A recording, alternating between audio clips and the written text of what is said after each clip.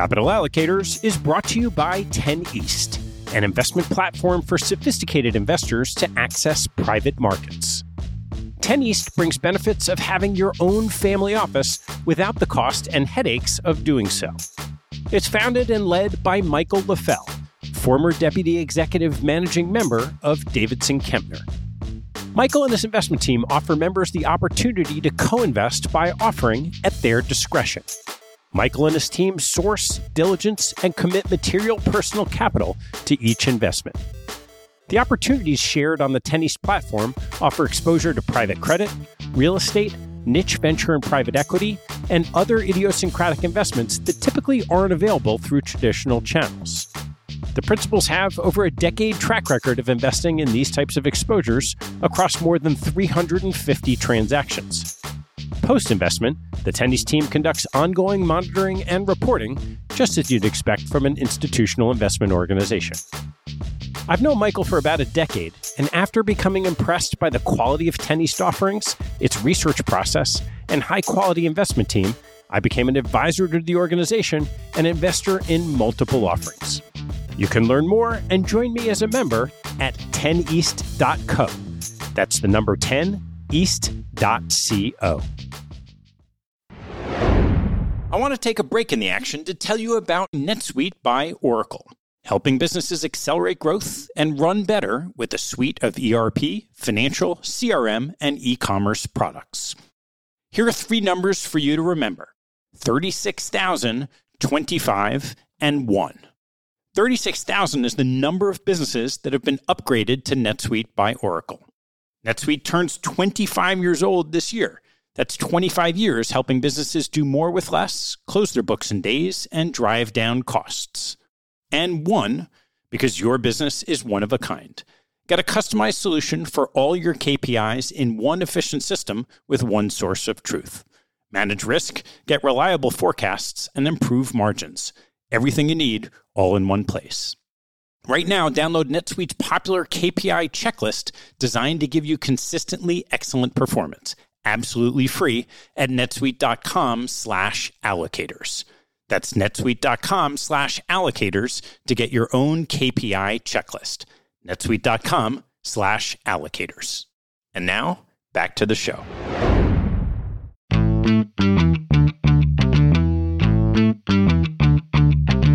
Hello, I'm Ted Seides, and this is Capital Allocators. This show is an open exploration of the people and process behind capital allocation. Through conversations with leaders in the money game, we learn how these holders of the keys to the kingdom allocate their time and their capital. You can keep up to date by visiting capitalallocatorspodcast.com. You may remember my popular first meeting from a few years ago with Paul Black of WCM, then a $25 billion asset manager in Laguna Beach, California. Well, since then, WCM has gone up and to the right in every way. They sold a minority piece of the business to Natixis, continue to put big numbers on the board, and have grown to north of $66 billion, defying the fade of active management outflows. My guest on today's show is Mike Trigg, a partner and portfolio manager of WCM's focused international growth strategy that comprises the majority of the firm's assets. We discuss Mike's background, arrival at WCM in 2005, the near implosion of the firm shortly thereafter, and the rising of the international strategy from those ashes. We then dive in deeper to the core tenets of WCM's approach, discussing how the firm analyzes widening moats and cultures tied to competitive advantage. Lastly, we talk about how WCM's growth has impacted the firm. Please enjoy my second meeting, if you will, with Mike Trigg from WCM. Mike, great to see you. Great to see you, Ted. Well, this is going to be fun. You know, we did a nice overview at WCM, I guess a couple of years ago now with Paul, and it's going to be fun to dive in a little bit deeper on what's become increasingly just such an interesting story. So why don't we start with your initial interest in investing? Before we get into that, I was thinking about Paul's podcast and how I enjoyed it as well. In the situation I'm in, it reminded me of having to go after the guy at a rehearsal dinner that just gave a really great toast. You know, I don't know if I'll be able to top it, but I am happy to be here and dig more into the firm and our story. I have a bit of an unconventional background, I think, by investment management standards. I really probably fell in love with investing when I was in college. And back then we had a computer lab. And so you'd go to the library, you'd study, and then you'd inevitably go take a break. And that was in the late 1990s. And so it was a pretty exciting time to be in the stock market. And you could invest and you could kind of throw a dart at the wall and make 2 or 3 times your money. So my buddies and I would go up there and talk about different stocks. And I ended up stumbling across the Motley Fool message boards. And the Motley Fool was a website that wanted to empower the individual investor. And then they had these message boards with all these really interesting, smart people that you could sort of interact with. It was kind of like, you think about all the stuff that's happening in social media now, they were kind of way ahead of their time. And started learning more about investing. Obviously, I was a finance major, so I had some practical schooling as well that was going on at the same time. And when it came time to graduate, I did conventional type interviews, tried to interview at a couple big money management firms, some big banks. And I thought, hey, I just on a whim, I'm going to throw a resume at the Motley Fool and see if they respond. And lo and behold, they did. And so they called me up and I flew out there and I ended up getting a job writing for the website. And so literally just imagine you're 22 years old, you know, really next to nothing about investing. And then a website like The Fool comes to you and says, hey, we want you to write like 2 articles a week about pretty much anything you want. So I hope most of those articles are deleted from the EMC tape storage that they're probably on somewhere. But so I did that for about 1.5 years. It was an awesome experience. I mean, so much of the Motley Fool, what they're about really resonates with me. So there's like an irreverence to what they do. David Gardner, one of the founders, had this portfolio called The Rule Breaker. And a lot of it was about empowerment, right? Like, hey, this industry hasn't served individual investors well. You guys can do this on your own. And so much of my story, too, has just been about being a self-taught investor. I became a really good writer while I was there. And I still, to this day, think being a good writer is a really great tool to being a good investor. It's important to be able to, I think, articulate how you're thinking about things. It's important to be able to simplify your ideas down to a few key principles. Writing's a really great way to do that. The Fool was on a major growth curve at that point. So I joined just kind of at the very peak of the internet euphoria because I graduated school in 2000 and thinking that things were going to continue to grow a lot. So the headcount probably doubled or more in the time that I was there. And 18 months later, when I left, there was 30 employees. So I remember like calling my dad on the phone and being like, I can't believe I joined this company. And he'd always be like, you are getting the better education than you would ever get at business school or anything like that. And so as that situation kind of unwound, Morningstar proactively reached out to the Motley Fool, knowing that they were laying off a significant percentage of their editorial staff. And within a couple of weeks, actually had taken and interviewed and accepted a job at Morningstar. And that was fun because it was more of a traditional equity analyst role. Morningstar at that time is 2001. They're just really building out their equity research capability. And unlike the traditional sort of sell-side research coverage model, they really wanted to have a singular philosophy that drove how the analysts would look at the stocks. And it was sort of rooted in, I'd say, more of a classic Warren Buffett methodology. It was every business has a moat or should have some type of moat. There's 6 or 7 pretty well understood moat sources, things like network effects and switching costs and economies of scale. So understand those, see if they apply to this business. Based on some backward-looking analysis and your sort of qualitative assessment of the moat sources, give it a moat rating. So every business would either have a wide moat, a narrow moat, or a no moat. And then there was a valuation methodology. So we had a discounted cash flow model. Every company would be valued, and there'd be an estimate of intrinsic value. And then the star rating or the level of conviction that the recommendation had would be based on the discount to your intrinsic value. So where the stock was trading relative to what you thought it was worth. And depending on the assessment of the moat, you might demand a smaller discount to intrinsic value for a wide moat business and a bigger one for a no moat. I was given a lot of freedom, a lot of autonomy, and then also indoctrinated in this way about thinking about competitive advantage. How did you end up going from Morningstar to WCM? So I was there for about 4.5 years. And after about 3 years, my boss at the time had come to me and asked me about writing a newsletter. She and I were sort of kindred spirits, along with probably Sanjay, that there was some inherent flaws in Morningstar's process, and we were kind of missing these growth companies. She said, hey, what about writing a newsletter about growth stocks?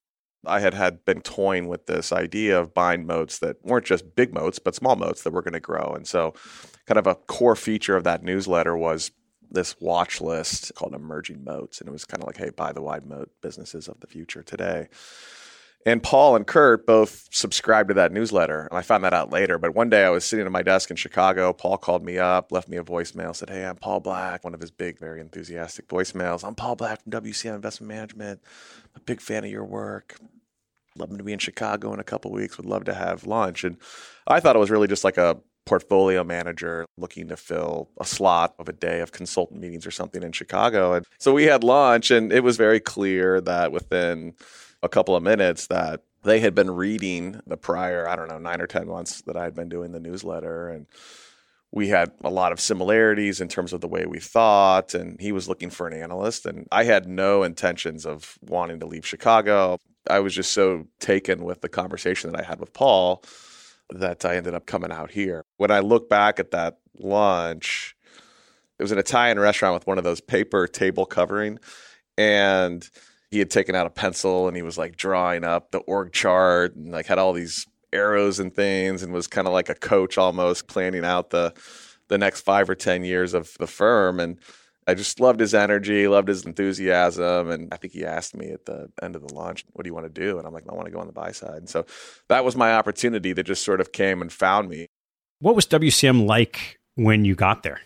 From what I could tell before I joined the firm, it was really successful. I mean, they had grown a ton in the last, say, 5 years. It was about $3.9 billion in assets at the end of 2005. So this was, when I met Paul, it was December of 2005. They had started to build a pretty good institutional business.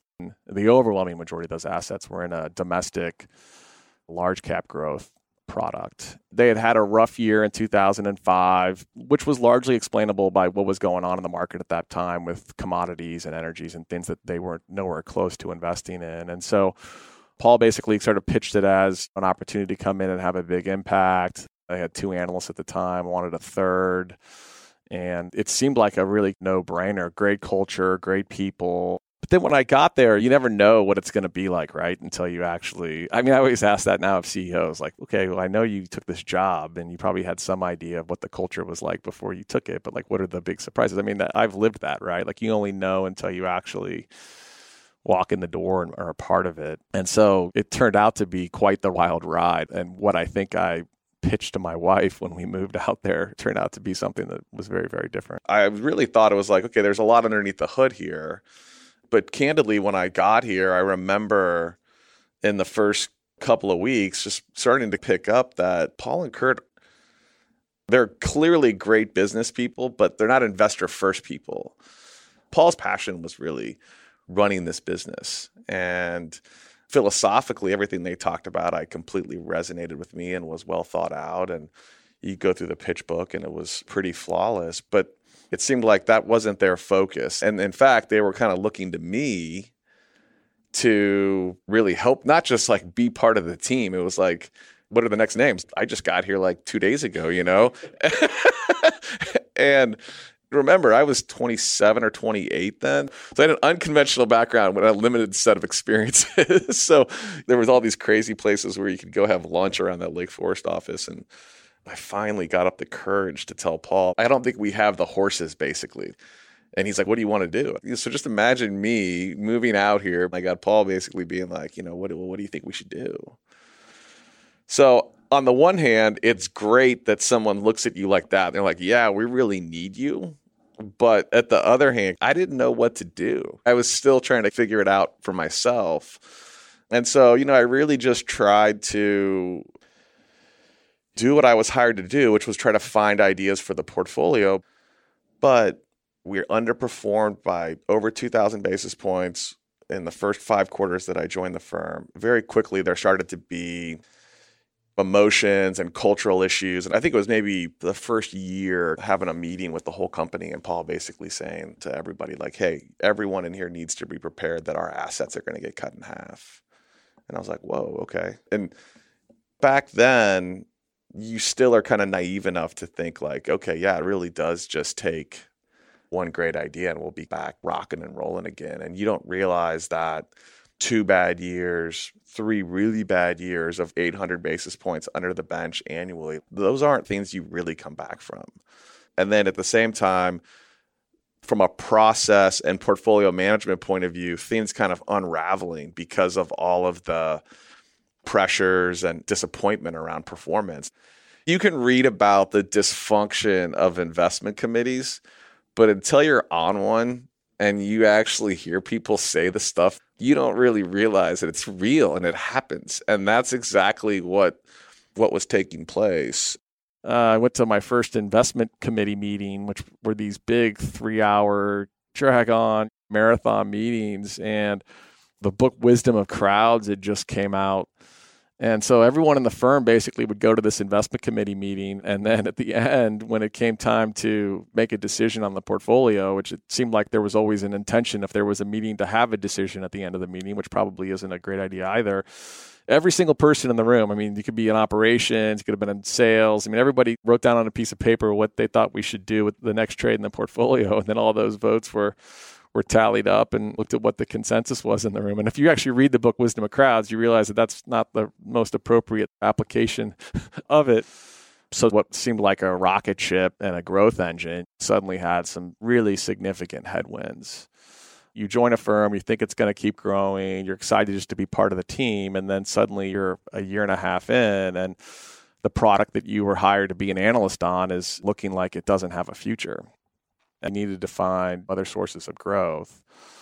And something really fortunate and dramatic happened, which was one of my partners, Pete Hunkel, had been incubating a international strategy that was loosely based off the domestic strategy, in that it was concentrated and had a quality orientation and focused on growth companies. And so the idea was sort of hatched, okay, this is an opportunity to go build something. And Mike, why don't you team up with Pete and go try to build something? Where'd the assets go to at the time? The assets ultimately bottomed out at less than $1 billion. And so that created a couple interesting challenges. One was the firm's reputation at that point in the institutional market, I don't think was all that great. And we were known for this domestic strategy that had significantly underperformed. And so I think it was by the time 2010 came, we had gone from $4 billion when I started to a little under $1 billion in assets. So there's lots of things I could talk about during that period, but the most important ones are, first, nobody left, which is pretty remarkable. I mean, if you think about the challenges that a business can face when it goes through performance and business struggles like that, I don't know if other stories of firms where that happened and basically everybody stuck together and committed to seeing it through and hopefully getting to the other side. So that was fantastic. And I think we all agree, forget about what we're doing now and what we've done, it's like that in and of itself is one of the proudest moments I think we all have. The other piece is we learned a lot from some of the mistakes that were made with that domestic product. None of us would be the investors and the people we are if not having gone through those experiences. And a big one being coming back to this idea of moats and moat trajectory. I mean, the big mistake I think that we made was really focusing on really big moats, really wide moat businesses, and trying to buy them as cheaply as possible. And so our valuation discipline, which was largely sort of rooted in doing a lot of DCF work, continued to overtake the investment process and philosophy. And if you look back in time, I mean, we were buying Dell instead of Apple, eBay instead of Amazon, Yahoo instead of Google. I mean, those three trades alone would have had they been done differently, would have had dramatically different results for that domestic product. And so it was that experience combined with some of the stuff I had brought into the table from my Morningstar experience, combined with some of the successes we'd had with the international product and other folks that were here that said, hey, this is really what we think we've kind of unlocked the key element here when it comes to growth investing, which is really rooted in this idea of buying wide moat businesses and not only finding great investment ideas, but also steering you away from companies that are essentially big value traps. I don't think those insights would have been had or been as acute if not for going through the struggles that we had. And what was interesting about that as well is I knew we had learned so much and gotten so much better because of that. It took a while for other people to believe us. I think we outperformed by 900 basis points annually in the first 6 years of the product, and it still took us that long to get to $100 million. So much of investing is, I think, getting out of your own way and letting the importance of staying humble and recognizing that you're not perfect.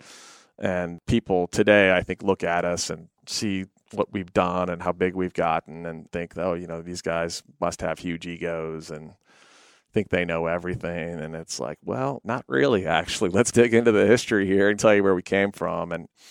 And so I still think that how we run the company, how we treat people, how we think about our investment process it all kind of traces back to that experience and knowing how fragile the business can be if you don't continue to get better, if you don't continue to innovate, if you don't continue to treat people right. This is a fun business when it's working, but it's a really difficult one when it's not.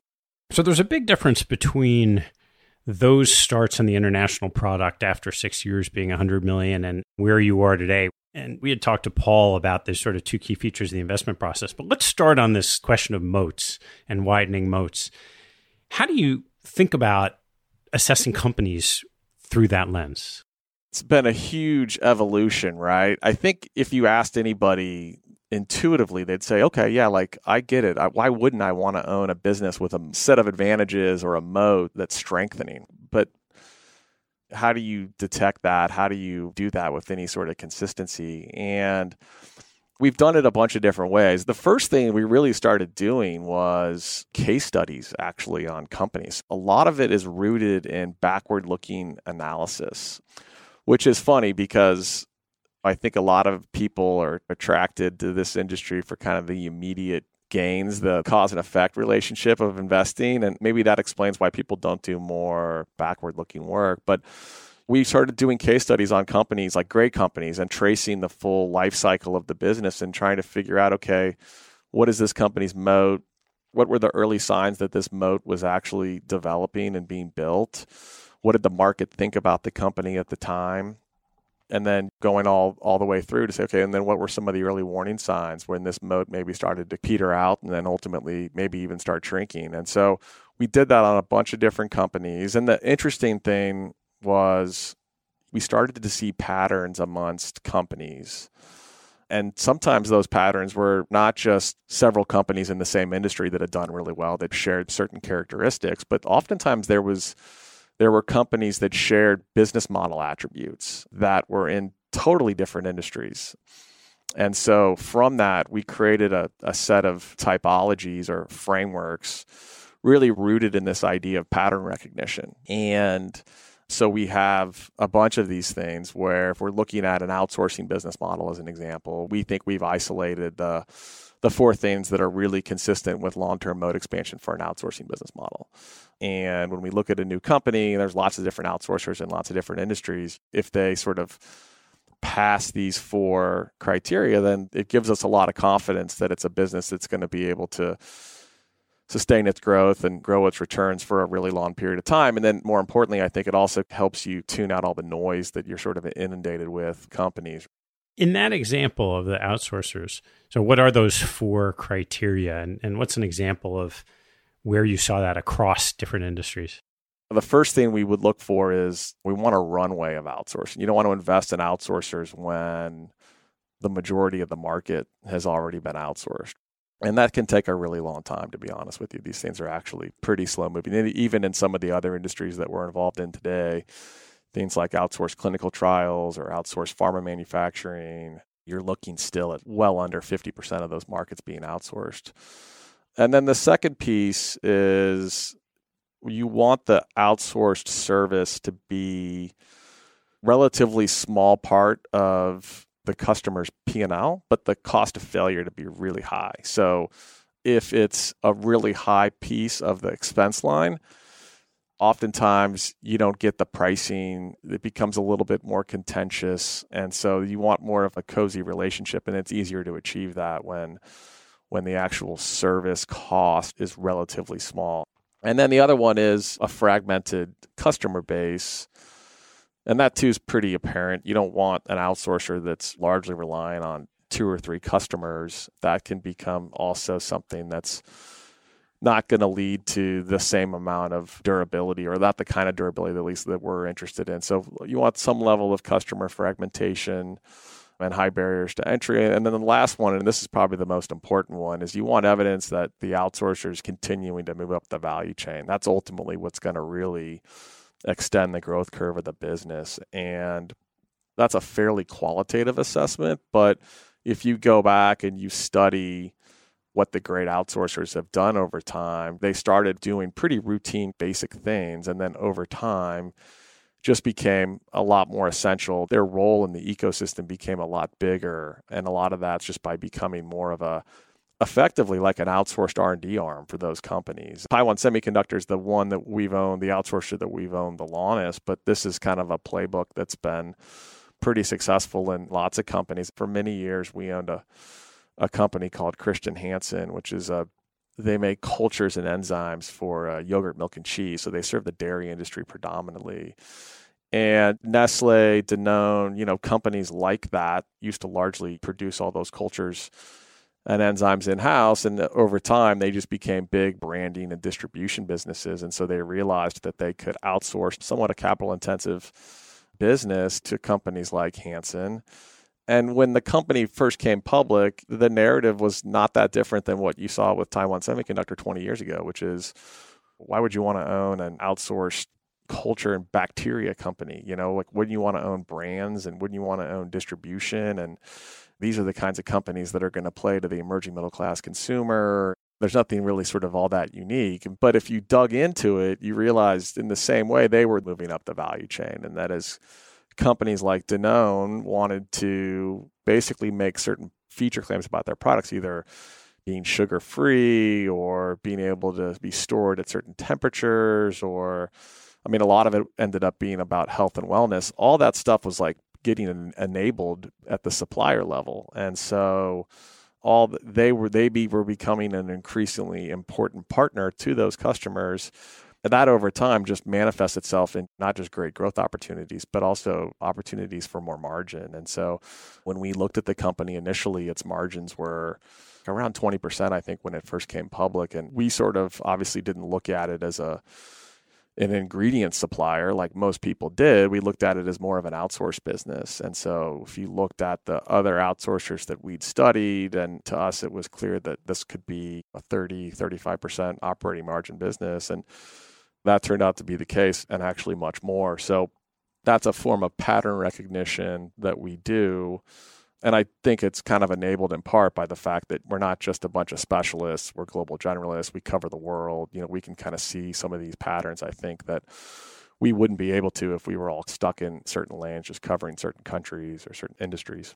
With the outsourcers, there's this typography. You've kind of figured out there are these 4 key criteria that help you figure out what's happening with the moat.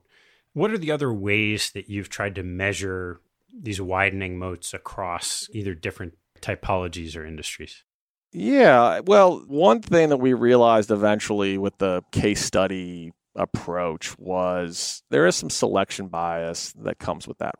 If I know intuitively that most outsourcers turn out to be great businesses, okay, I can give you a list of 10 that we should go study, but I kind of forget about the ones, or I never knew about the ones that tried and failed, right? And so certainly you can study the life cycle of the moat and figure out what potential sources of deterioration there are, but it's hard to know what the failed examples were. And so we've also done this, I think, in a more quantitative way by taking an industry and all the participants in the industry and then study what's happened to them over the course of a few decades. So as an example, luxury goods is, if you're a global investor, odds are you've spent a lot of time looking at luxury goods stocks over the years.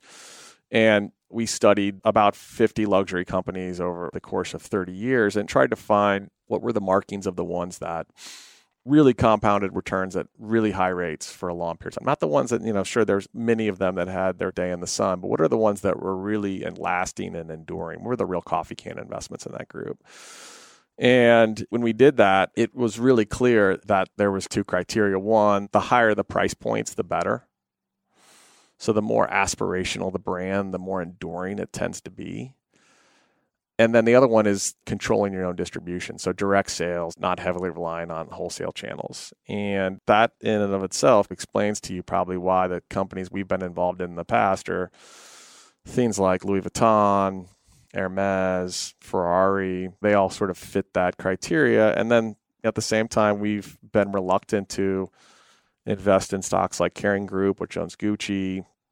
Not that they haven't done extremely well in recent years, because they have, but it doesn't really fit that framework that I'm talking about. And oftentimes we think that, if anything, the frameworks or the typologies, one of the things they really do is help you make distinctions between what's just momentum and what's actually really structural differences in companies that's going to lead to long-lasting, above-average growth. It doesn't mean they're always right, but more often than not, they're going to be very helpful in that regard.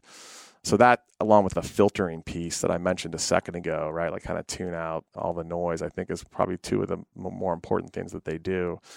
The other really important part about Moat Trajectory, and, to be honest, we talk about this internally all the time. It's a mindset, right? Like, it sort of steers a lot of the questions that we ask companies. It's as good as it is for finding great ideas. I think actually it's probably more valuable in just steering you away from bad ideas. And I think so much of successful investing is you're going to make mistakes. And so you want to minimize the frequency and then the damage when they take place. I think that's an unappreciated part about it, and particularly growth investing, I think. Maybe that's historically partly why growth investing got a bad name.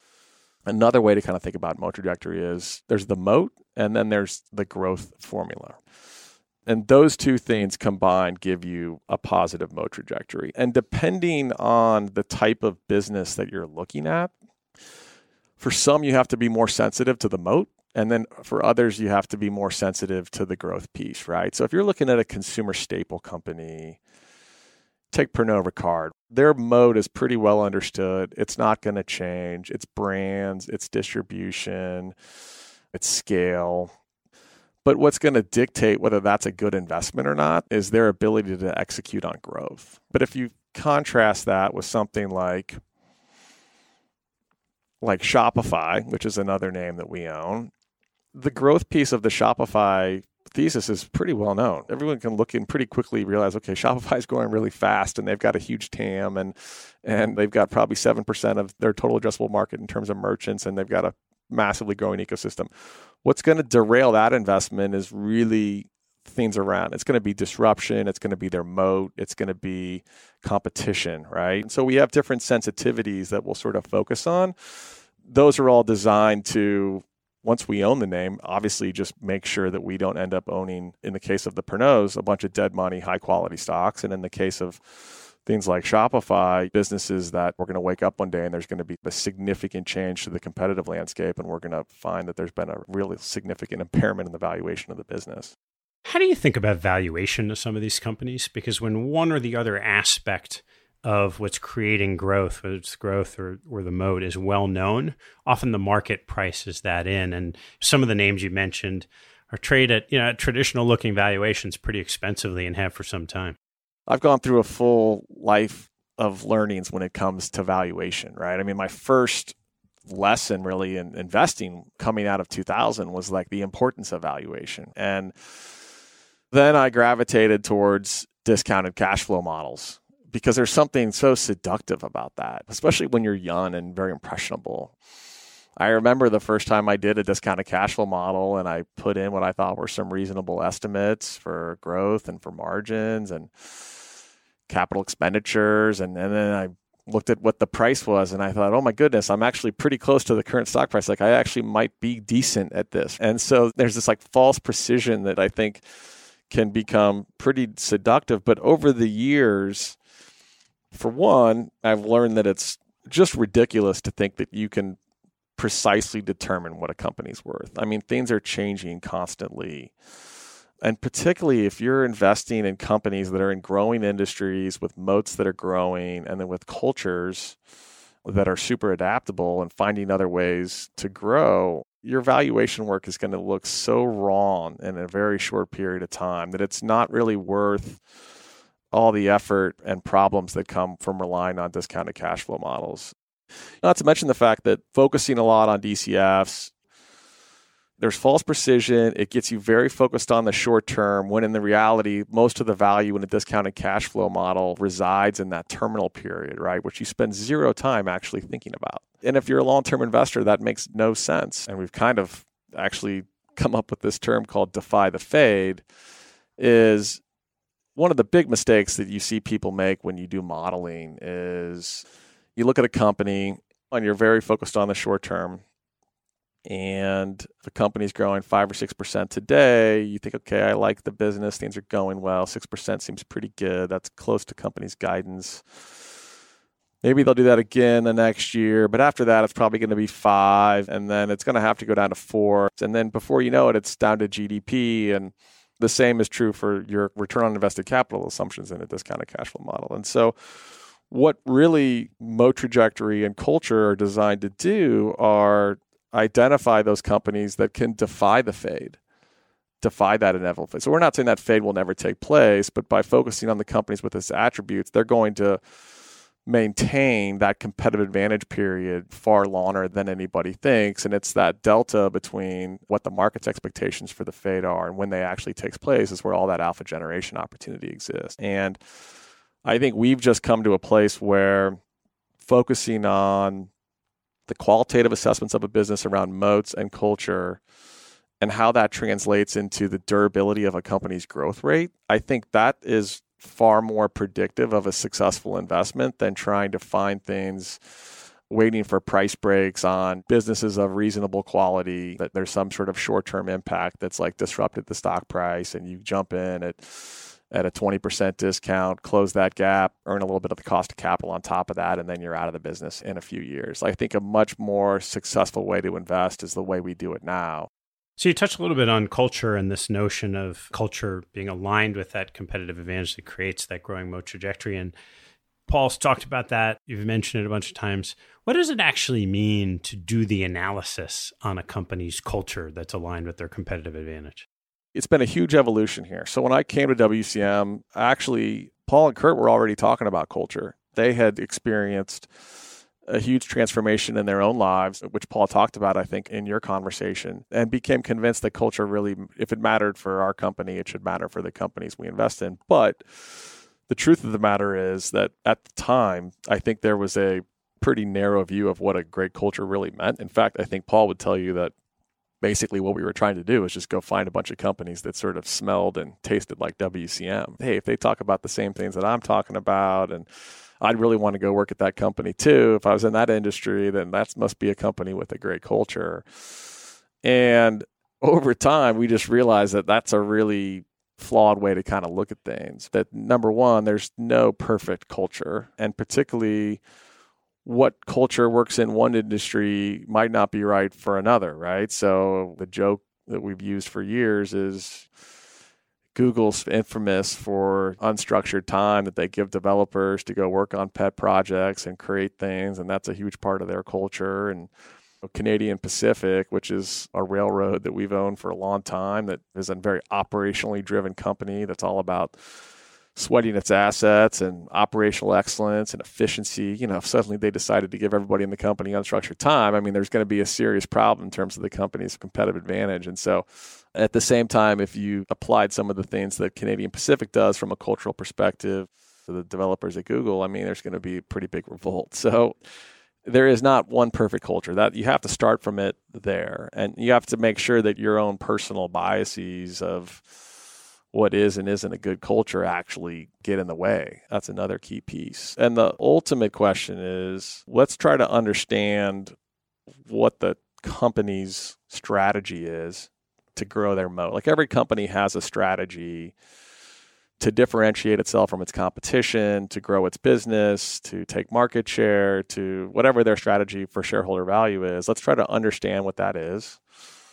A lot of that comes through in the Mo trajectory analysis. And then once we think we understand that, then we want to talk to the company about what the behaviors are that they think are necessary to achieve that strategy.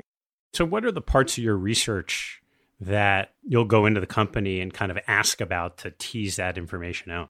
What we've done over time is developed a bunch of questions that we think are really helpful in terms of teasing those things out. So there was a period of time not that long ago, 5-6 years ago, when unfortunately we'd sit down with companies and just say, hey, will you do me a favor and just describe your culture for a little while? And most companies can't do that, interestingly enough, particularly if you're reserving the last 20 minutes of an hour and a half meeting to ask them that question. And what that really hit home with me a number of years ago, we were actually going up to visit Tencent.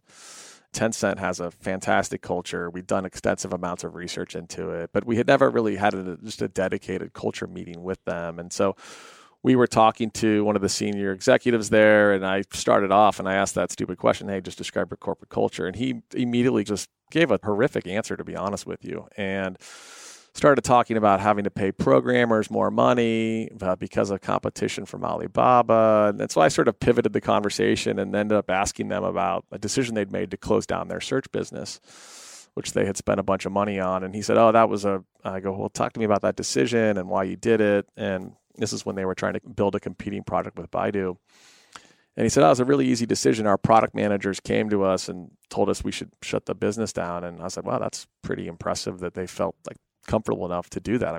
After all, they were probably responsible for a lot of the product. And he said, well, it was pretty easy for him. It was because we compensate people based on user satisfaction, not based on revenue growth. And that really is sort of the core of what Tencent's culture is all about. It's an obsessive focus on the user. That was a pretty light bulb moment for me that we weren't asking great questions. It was kind of like the straw that broke the camel's back. I kind of already knew it intuitively. And so we set on a journey to figure out how to have good conversations with companies about their culture. And we just talked to lots of folks and built some relationships with people that had spent a lot of time talking about this in the academic community, tested a lot of questions, asking CEOs, and ultimately have come up with a series of questions around alignment, because that's a huge piece of it.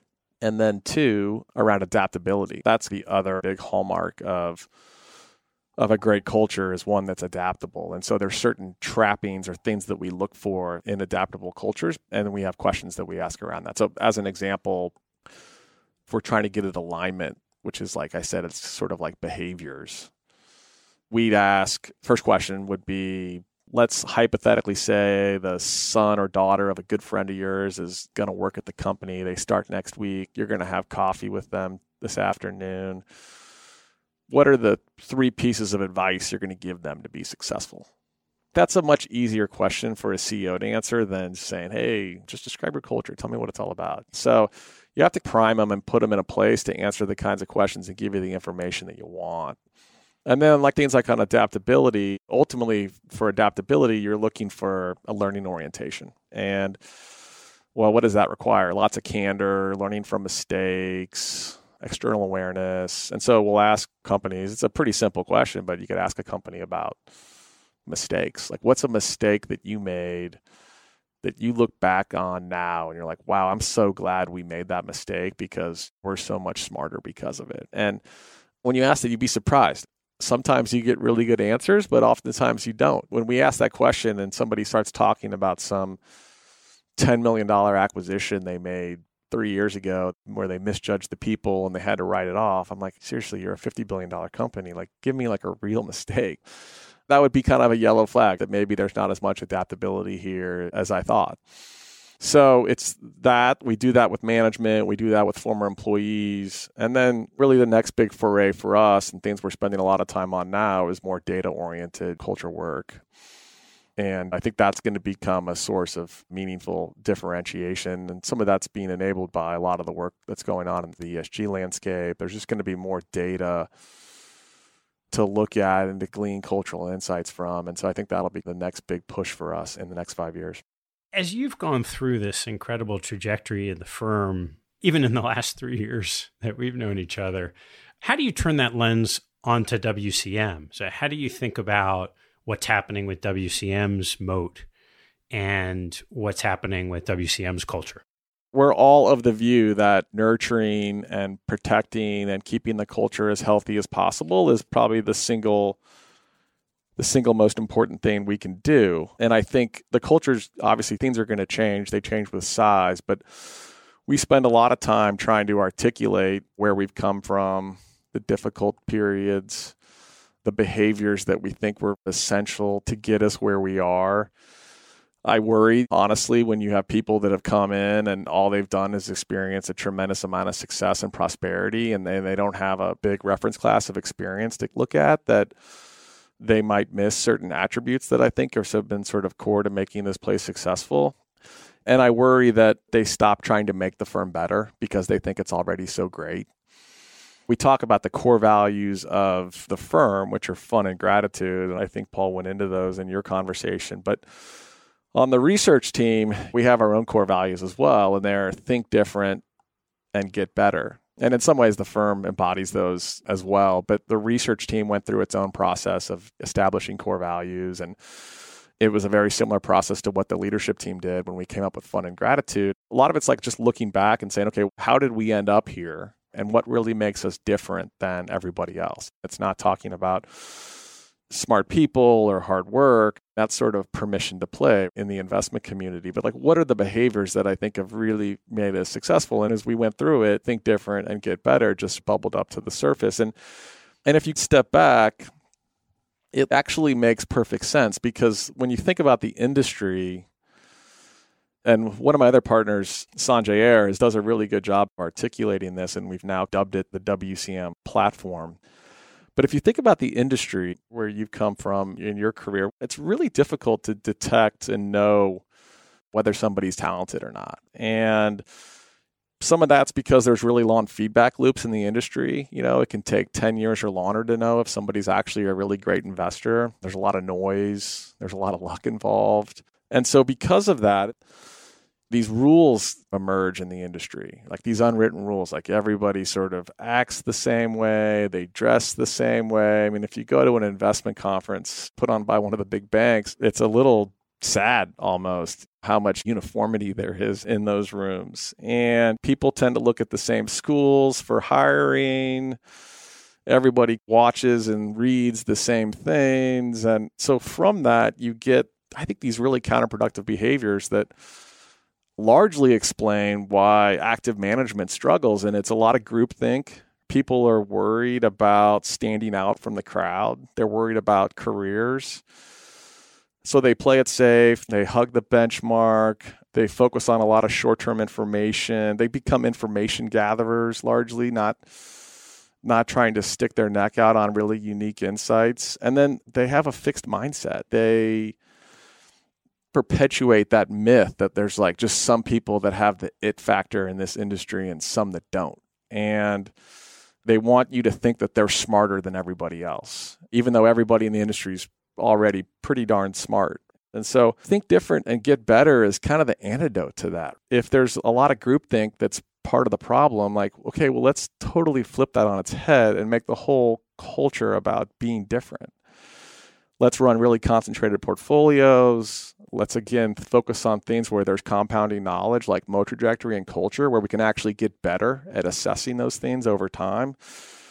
Let's not focus on developing insights that are going to be worthless in 6 months once they come to fruition. And then let's pound this idea of being irreverent and scrappy and just a little different than everybody else. And then let's really make the firm about this journey of getting better. And what does that take? Well, it takes a lot of candor. It takes a lot of trust. You got to be willing to talk about your mistakes, and you got to lean into them. You got to make them not just an opportunity for you to learn, but from the whole firm to learn. Hey, we're not perfect. We've made mistakes, but what I think we've always done is really learn from them. And I think that that's been core to the success of the firm. And so when new people come in and I think about, well, how the culture is going to change, I mean, I'm actually pretty confident if people can just continue to think different and get better, then I think the firm's going to be in really good hands. Mike, I'm curious, as you've grown and you think about the business, so much of that incredible growth has really come in one product. Have you thought about just trying to get better and better at doing that one thing, and mostly international growth, compared to taking the skill set and broadening out in different investment strategies? Yeah, I mean, I think that's going to become a huge part of our story in the next 10 years. It's interesting because I think growth is kind of a dirty word in investing. And I look at it slightly differently and say growth is such a huge part of our story and what makes this a fun place to work, why people are so engaged. And so we need to continue to find other avenues of growth. So we've done that out of the global equities team by moving into global, emerging markets, international small cap, global long short. We have a China fund now. And there's a lot of interesting things that we're doing. And I think asset classes that we're exploiting some major inefficiencies. And we're going to develop some great businesses out of those products. But then also what's really exciting is trying to make this a platform for other people. I mean, I think I look at it and say we are the luckiest guys in the world to be sitting where we are, and what better thing to do than give other people an opportunity to do what we've done. And so we started doing this actually a number of years ago. We brought a team in that's now does small cap value that's based in Cincinnati. We've got a team in St. Louis that does small cap growth, and then we've got an ESG team in Denver. And I hope we continue to do those. I mean, our intention is to continue to find people that are passionate about what they do. They've got a good idea. Maybe they've been stuck in a bank or an insurance company, or they've been at a firm or something went sideways and they just haven't had that really true moment and the time needed to really make it work. And we have the resources and the platform that they can come in, plug into, and then really just have the freedom to go chase whatever it is they're most passionate about. I think that that's definitely something that at the firm level that we'll continue to pursue, because I think there's just a lot of opportunity that we can give to people. Great. Well, Mike, can't let you go without asking a couple closing questions. So what is your favorite hobby or activity outside of work and family? I love cooking. I think that's one of my favorite things to do. It's one of the few things I can do that actually distracts me from what else is going on in the world. So there's something pretty meditative about chopping an onion. And in California, we're obviously blessed with an unbelievable amount of great produce. And so like right now, we're transitioning from the summer of corn and heirloom tomatoes into blood oranges and stone fruit. And it's kind of fun to watch that happen and take advantage of that in the kitchen. What's your most important daily habit? You know, I try to start every day doing some type of spiritual related reading. And well, the thing I find that's so helpful with that is starting your day that way is it just kind of grounds you a little bit in what really matters, gets me a little bit more focused on what's to come in the day, how to handle it. And it makes me worry a little bit less, actually. So everyone has their own version of what spiritual is to them. But I think that's just a fantastic way before you pick up your phone and start plowing through emails or check your Twitter account. Doing something like that, I think, has been, for me, really, really helpful. What's your biggest pet peeve? Probably the biggest one is people that just lack self-awareness. I find that to be a hugely important thing here in the firm. People that aren't self-aware, they tend to be really, really difficult to deal with. They get defensive without recognizing it. And it sort of chokes off the ability to, I think, get better, right? If you're not self-aware about what you're good at and what you're bad at, then it can become pretty difficult to attack those bad things. So I think probably lack of self-awareness is the biggest one for me. What teaching from your parents has most stayed with you? I think my dad was always really good about when I made mistakes, like looking at them as learning opportunities. So that's part of the reason I feel so strongly about some of the stuff that I mentioned earlier. And then I think my mom, I came from what seemed like a dysfunctional family at times. And I remember as a kid complaining to my mom about that. And she'd be like, yeah, you just don't realize every family's got their issues. And as I got older, I started to realize, hey, that's actually really true. And the more you can have open, trusting relationships with friends and deal with those types of things and not bury it, I think that leads to really good relationships. So that's probably what my mom taught me most. All right, last one. Now, as you know, we're going to tack on a few more for our premium members, but here's the last one for everyone who's listening. What life lesson have you learned that you wish you knew a lot earlier in life? The biggest one is where to look for wisdom. I think, at least in today's world, I think we're led to believe that wisdom's going to come from people with big balance sheets and celebrities and athletes. And the more I've interacted with people like that, the more I realize that it can oftentimes be disappointing, more so than not. And that really wisdom comes from talking to people that have had struggles, that have made mistakes. And oftentimes it could come from a teacher, it could come from a cab driver. And so creating those moments of just random interaction and talking to people and hearing about people's stories and journeys and looking for it in unusual places, I've really leaned into that idea in recent years. And I wish I would have known that at a much earlier age. Mike, it's great. Thanks so much. Thank you. Really appreciate it. All right, we're going to keep going here. As you know, a couple more questions for you. What's your biggest investment pet peeve? There's two. The biggest one would be analysts that have a lack of recall. So nothing irritates me more than if I go to somebody that I work with and they've done a bunch of work on a name, and then I ask them, hey, what's the latest there? What's going on? And they say, well, let me get back to you. I'm going to go do a couple GLG calls and call the company. So that's one. And then two, information gathering is another one. Ultimately, we're paid and we're supposed to be making unique insights. And so people that just are more information gatherers as opposed to making insights, that tends to be a pet peeve of mine as well. What advice do you give when you get asked about career paths for early career professionals? The biggest one is asking people lots of questions. I'm still amazed that more people don't try to learn just by asking people questions. I think it feels like more people think that, and maybe this is just a product of having the internet so readily available, that if you want to know something, I can just go look it up, as opposed to asking people that you trust and respect for their perspectives on things. So I think a big part of my story has been, and a big part of my learning and accelerating my learning has been trying to learn from other people's mistakes. And that just comes from asking questions and like, what motivates you? What were you thinking at that period of time? What did you learn from that? People just don't ask enough questions anymore, particularly younger people. And so that's a big one for me. And what advice do you give to your peers?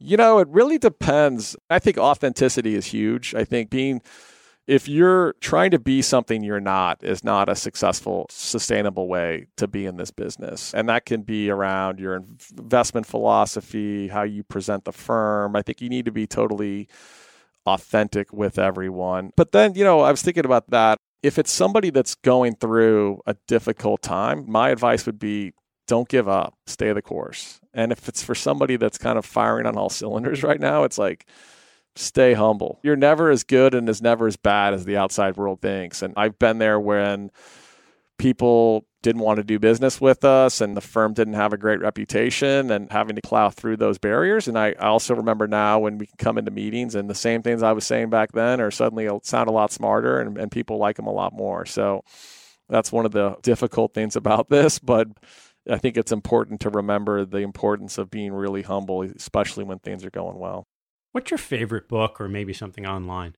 Well, I mentioned the Morgan Housel piece on compounding knowledge. That's a good one. But the book that I've recommended the most recently was actually recommended to me by a friend of yours, is called Living Life Backwards by David Gibson. It's basically a book that's about acknowledging your own mortality. And as you do that, if you have the perspective that, hey, every single day I'm one day closer to my death, and you kind of wake up thinking that way and you're not afraid of that, I think you're going to live your life in a very different way. And so I love that book. I have told 1 million people to read it in the past few months. So that's kind of my number one recommendation right now.